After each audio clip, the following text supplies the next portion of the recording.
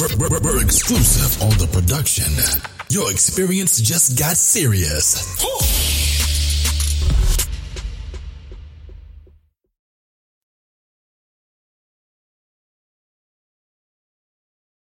I don't like starting on shows like this, but let me say this. 5 people's actions shouldn't speak for a community, a race, or a profession. There's a bunch of people that do public servant work that follow the rules and decorum of what it takes to hold such positions. With that being said, Friday night we all watched the video of Tyre Nichols in the Memphis Police Department. And personally, it made me sick to my stomach. Can you imagine being pulled over and instead of an officer asking for your license, registration, and proof of insurance because they suspected you were driving recklessly, they pull up on demon time? Can you imagine having to run away from law enforcement because you was fearing for your life? Can you imagine that run will ultimately cost you your life? Imagine having your hands cuffed behind your back and having an officer who swore to protect and serve the community, people like Tyre, landing punch after punch to your unprotected face. Imagine having a baton shoved in your stomach, being pepper sprayed and kicked like you was a kickball, and there was nothing you can do about it but take it and let the effects of a senseless, cowardly beating begin to take its place. Life today is scary. Stuff like this make you not want to drive to the store. It makes you cautious of driving in the wrong neighborhood because you made a left when you were supposed to make a right. It makes you document things that you may have never documented before just because of what could transpire. And it makes you skeptical of those you count on in your time of need. Every time an African American is involved in a controversial death at the hands of another race, we are so quick to want to yell for justice and equality. But when are we going to start taking accountability for black on black crime? When are we going to start holding our own communities accountable when we do some fucked up shit like this? This is why they don't take us serious now. All we do as a race is blow hot air about change. This is why they don't take us serious when we have positions of power. We always find a way to abuse it. If we as a community want to be taken seriously, we have to start holding ourselves accountable. Tadarius Bean, Demetrius Haley, Justin Smith, Emmett Martin, Desmond Mills Jr. Y'all just set us back 100 years, more so than what we do on a day-to-day basis. They already think we fools when we shoot up people for looking at us funny or making abrupt stops in our car when we're trying to avoid pedestrians walking. Now they gonna say we can't handle power in the streets y'all was supposed to protect. Prayers to the Memphis community, to the friends and the family of Tyre Nichols, and to the African American community as a whole. Rest in peace, Mr. Nichols. I'm sorry you had to go through this. And it's sad that your death is going to cause change that should have taken place years ago. Moment of silence for Mr. Nichols.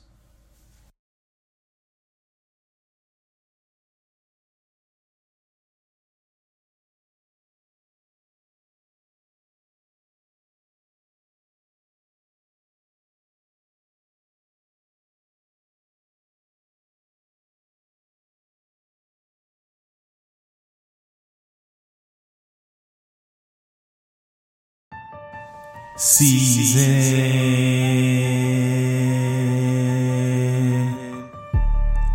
2.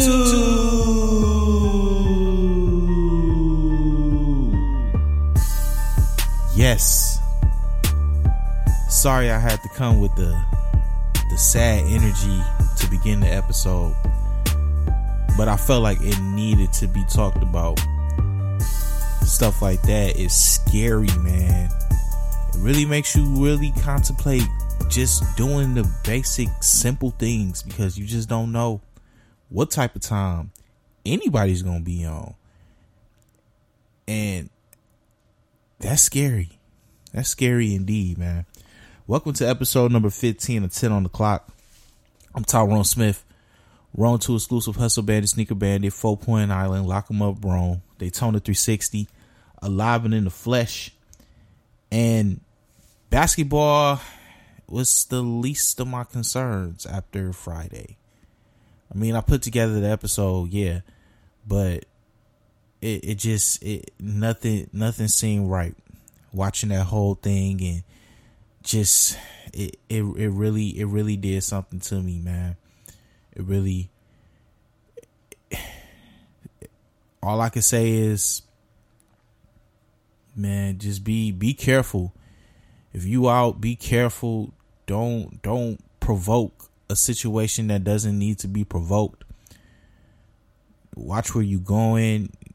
Make sure you make all the proper moves. If you make sure you legal, like, just do all the necessary things where you ain't got to worry about what type of time anybody else has got to be on. It's already bad enough as a community.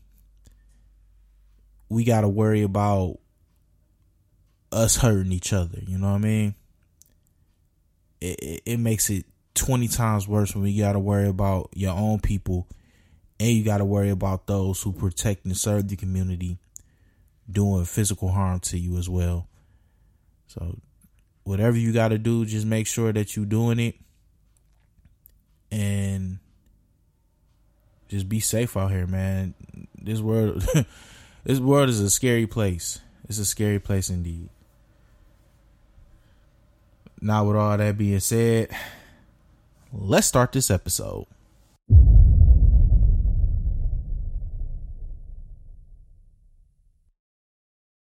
And I'm starting this week's episode off with locks of the week, because I was trash last week.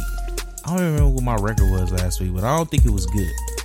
But I redeemed myself this week. I went 8-3 in my prediction of NBA games. That gives me a record of 75-48. I will be picking the games on February the 5th of 2023. Now, what's interesting about this day is February the 5th of 2020, I want to say. I can't remember the exact. I think the Pistons played the Suns. It was Andre Drummond's last game as a Piston, and they traded him to the Cavaliers. I can't remember exactly what year. I want to say that was 2020. I'm not sure, but this particular day holds special because I watched Andre Drummond play his last game, and him and DeAndre Ayton was battling that game. It was a good game to watch. Pistons Suns, good game to watch. Now this day features a 6-game slate. So let's go ahead and pick these games. First off, we're going to start off with my lock of the night. And we're going to start off with the Magic defeating the Hornets.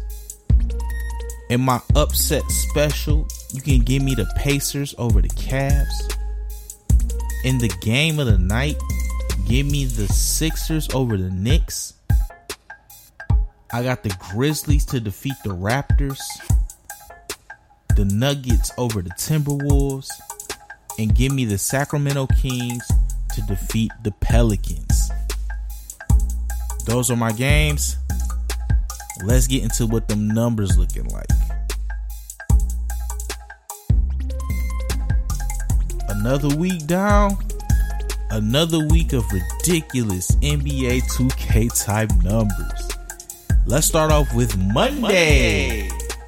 Jalen Green put up 42 points, shot 15 for 25 from the field, 6 of 12 from 3, and 6 of 10 from the foul line. You have 4 other players put up at least 30, led by Damian Lillard, who put up 37. Bojan Bogdanovic put up 33. Anthony Edwards put up 31, and D'Angelo Russell put up 30. Shout out to the Timberwolves. It looks like they finally starting to find their stride, and they finding it without Karl Anthony Towns.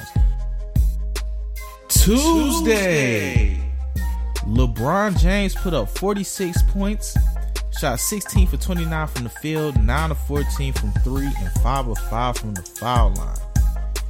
You had 6 other players put up at least 30, led by Luka Doncic, who put up 41. Julius Randle put up 36. DeMar DeRozan put up 33. Jason Tatum put up 31. Kyle Kuzma and Bam Adebayo each put up 30. Wednesday, snowstorm in Detroit. How fun it was. Damian Lillard put up 60 points. Shot 21 for 29 from the field, 9 for 15 for 3, and 9 of 10 from the foul line. You had 8 other players put up at least 30, led by Anthony Edwards with 37. Shai Gilgeous-Alexander had 36. Steph Curry had 34. Trey, Giannis, and Kyle Kuzma each had 33. Seth Curry had 32. And Kyrie Irving put up 30. Thursday, Kyrie Irving put up 40 points, shot 14 for 27 from the field, 6 of 12 from 3, 6 of 7 from the foul line. 4 other players put up at least 30, led by Julius Randle, who put up 37. Spencer Dinwiddie put up 36. Paul George and Jason Tatum each put up 35. Friday, Giannis Antetokounmpo put up 41. Shot 16 for 29 from the field, 2 of 7 from 3, 7 of 18 from the line. 3 other players had at least 30. Shai and Steph had 35. Darius Garland had 31. Saturday was that day. Joel Embiid put up 47 points, shot 18 for 31 from the field, 4 of 7 from 3, 7 of 10 from the foul line. He also added 18 rebounds, 5 assists, 3 steals, and 2 blocks against my favorite for MVP, Nikola Jokic and the Denver Nuggets. 14 other players scored at least 30 Saturday, led by LeBron with 41, and we'll talk about him a little later. Jaylen Brown had 37. Spencer Dinwiddie had 35. Anthony Edwards and Keldon Johnson each had 34. DeMar DeRozan, Kawhi Leonard, Zach LaVine, and Kyrie Irving each had 32. Chris Paul and Trae Young each had 31. And Jeremy Sohan, Dame, and Jason Tatum had 30. And Sunday, Giannis put up 50. Shot 20 for 26 from the field, 3 of 4 from 3, 7 of 12 from the foul line. Added 13 rebounds and 4 assists. And one other player Sunday put up at least 30, and that was Terry Rozier, who put up 31 in the Hornets' victory over the Heat. Those were the numbers. Let's get into the meat of the episode.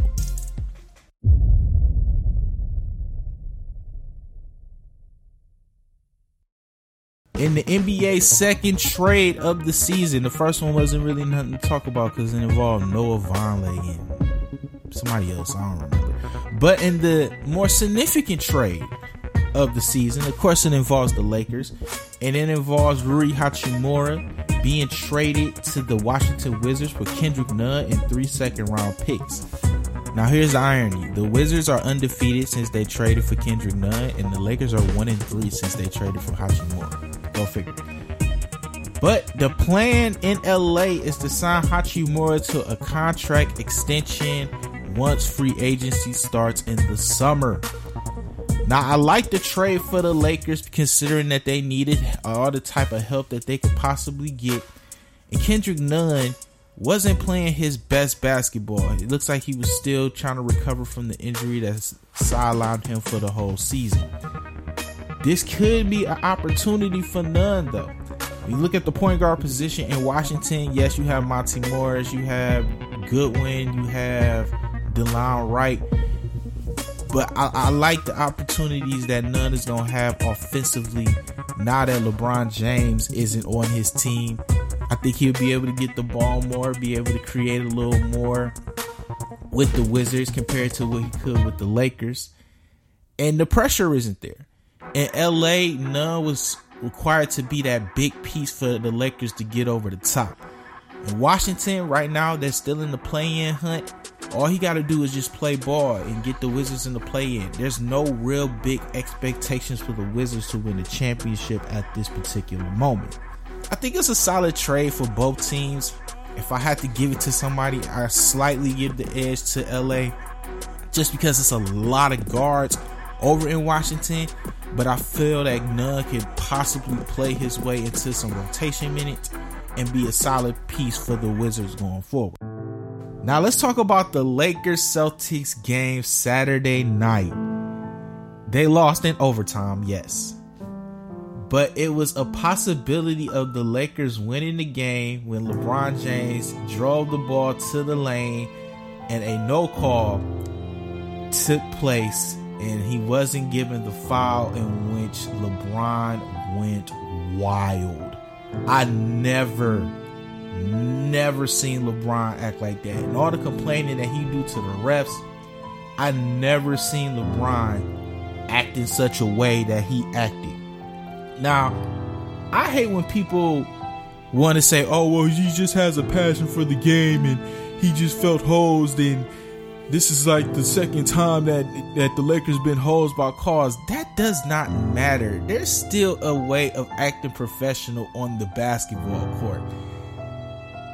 Jumping up and down, wailing your arms on the ground, just doing all this extra stuff that like a 3-year-old would do when they didn't get candy, or when they wanted chips and they couldn't get chips, or they was told to lay down and they didn't want to lay down and they got popped and they was doing all this extra stuff. That's what he did. There's no doubt that LeBron is an all-time great. Some may say he's the greatest of all time. Some may say he's 1B. Some may say he's second. Some may not have him in their top 5. Some may not have him in their top 10. It's a love-hate relationship with LeBron, just like it was a love-hate relationship with Jordan.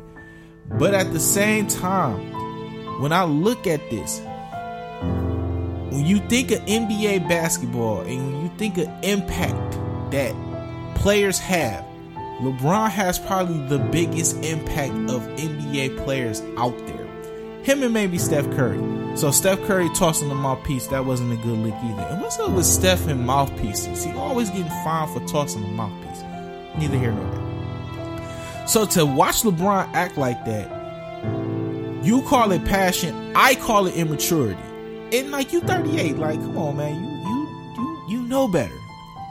And all the other times that you don't get calls, you don't do all the flailing and do all the extra stuff that you was doing. You go talk to the ref and complain or do whatever the case may be. Talk to him, whatever. I think I read somewhere a ref said that you're very respectful when you do talk to the ref. So why not take that opportunity to do the same thing? Me personally, when I looked at it, I think it was an eye for an eye, because he traveled going to the lane. He traveled on the drive. He took like 4 steps and then he got fouled. So I think it was just like a, hey, balance itself out. He traveled, JT fouled him. Neither here nor there. Let's play overtime. That's how I look at it. But Patrick Beverley took the camera and showed it to the ref. Look, it's funny, yes, but petty. Like, what's up with all the immature stuff? And that moment right there could possibly cost the Lakers that game. Yes, they was deflated by the non-foul call, but you giving Boston a 1-point lead going into the overtime game. You going into overtime. Just that whole sequence, yes. The no call, yes, that made me mad, but just the reaction to it.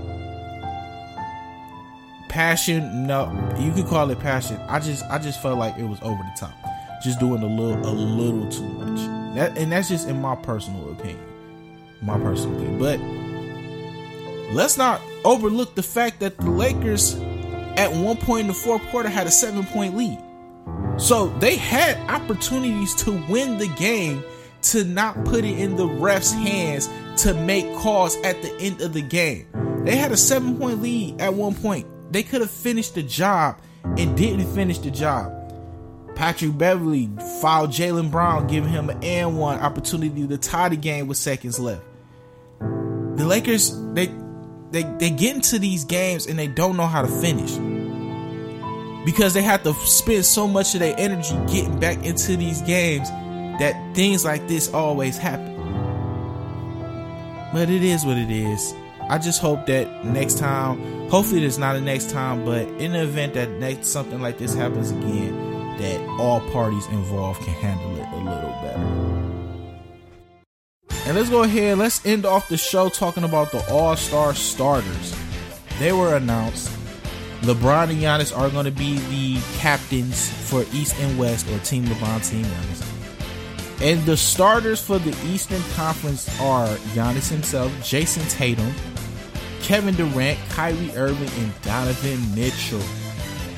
Now, the obvious omission from that starting lineup is Joel Embiid, who averaged about 34, 10, 4, a steal, and a little under 2 blocks. And this is why I think that fan involvement in voting should go down. Apparently, it's 50% fan vote, 25 players, 25 media. I think that needs to be changed a little bit. I think it needs to be 50% players, 25% media, 25% fans, because stuff like this happened. Kevin Durant hasn't really played a lot this season. Joel Embiid has been a little more consistent in terms of playing. So there's no way that Kevin Durant should be a starter over Joel Embiid. For the West, you got Bron, you got Zion, Luka, Steph, and Jokic. Now for me, in the West, I would have had Domantas Sabonis in over Zion. I understand that Zion is putting up about 26 points a game, shooting 60% from the field, but he's only played in 26 of the Pelican games. Sabonis has led the Kings to a surprising 3rd seed in the Western Conference, putting up 15, 12, and 7. And he's doing this playing with a broken thumb, which is that more impressive. This is why I feel that players, media, and then fans, that's how I should go. Because we all know popularity has Zion as a starter. But when you look at the quality of the games, Domantas Sabonis should definitely be a starter for the Western Conference. Another player that I felt got hosed is Ja Morant. I personally would have put Ja Morant as a starter over Steph Curry. Now, we all understand why Steph is a starter, yes. But Ja has Memphis as one of the top teams in the West. I think they're second in the West right now. Golden State fighting for a play-in position right now. They might be right above that line as we speak right now, but they're fighting in between that above the line and play-in game. Memphis is right at the top. I would have put Ja in over Steph Curry. Not to take away from Steph, though. Great numbers, great season, but I feel Ja has had the greater impact so far this season. The reserves are going to feature 2 guards, 3 forwards, and 2 wild cards. And for me, my reserves are the following. In the backcourt, I got Jalen Brunson, and I have James Harden. Initially, I had Darius Garland, but I'm going to go with James Harden over Darius Garland. In the front court, I got Joel Embiid, Julius Randle, and Jaylen Brown.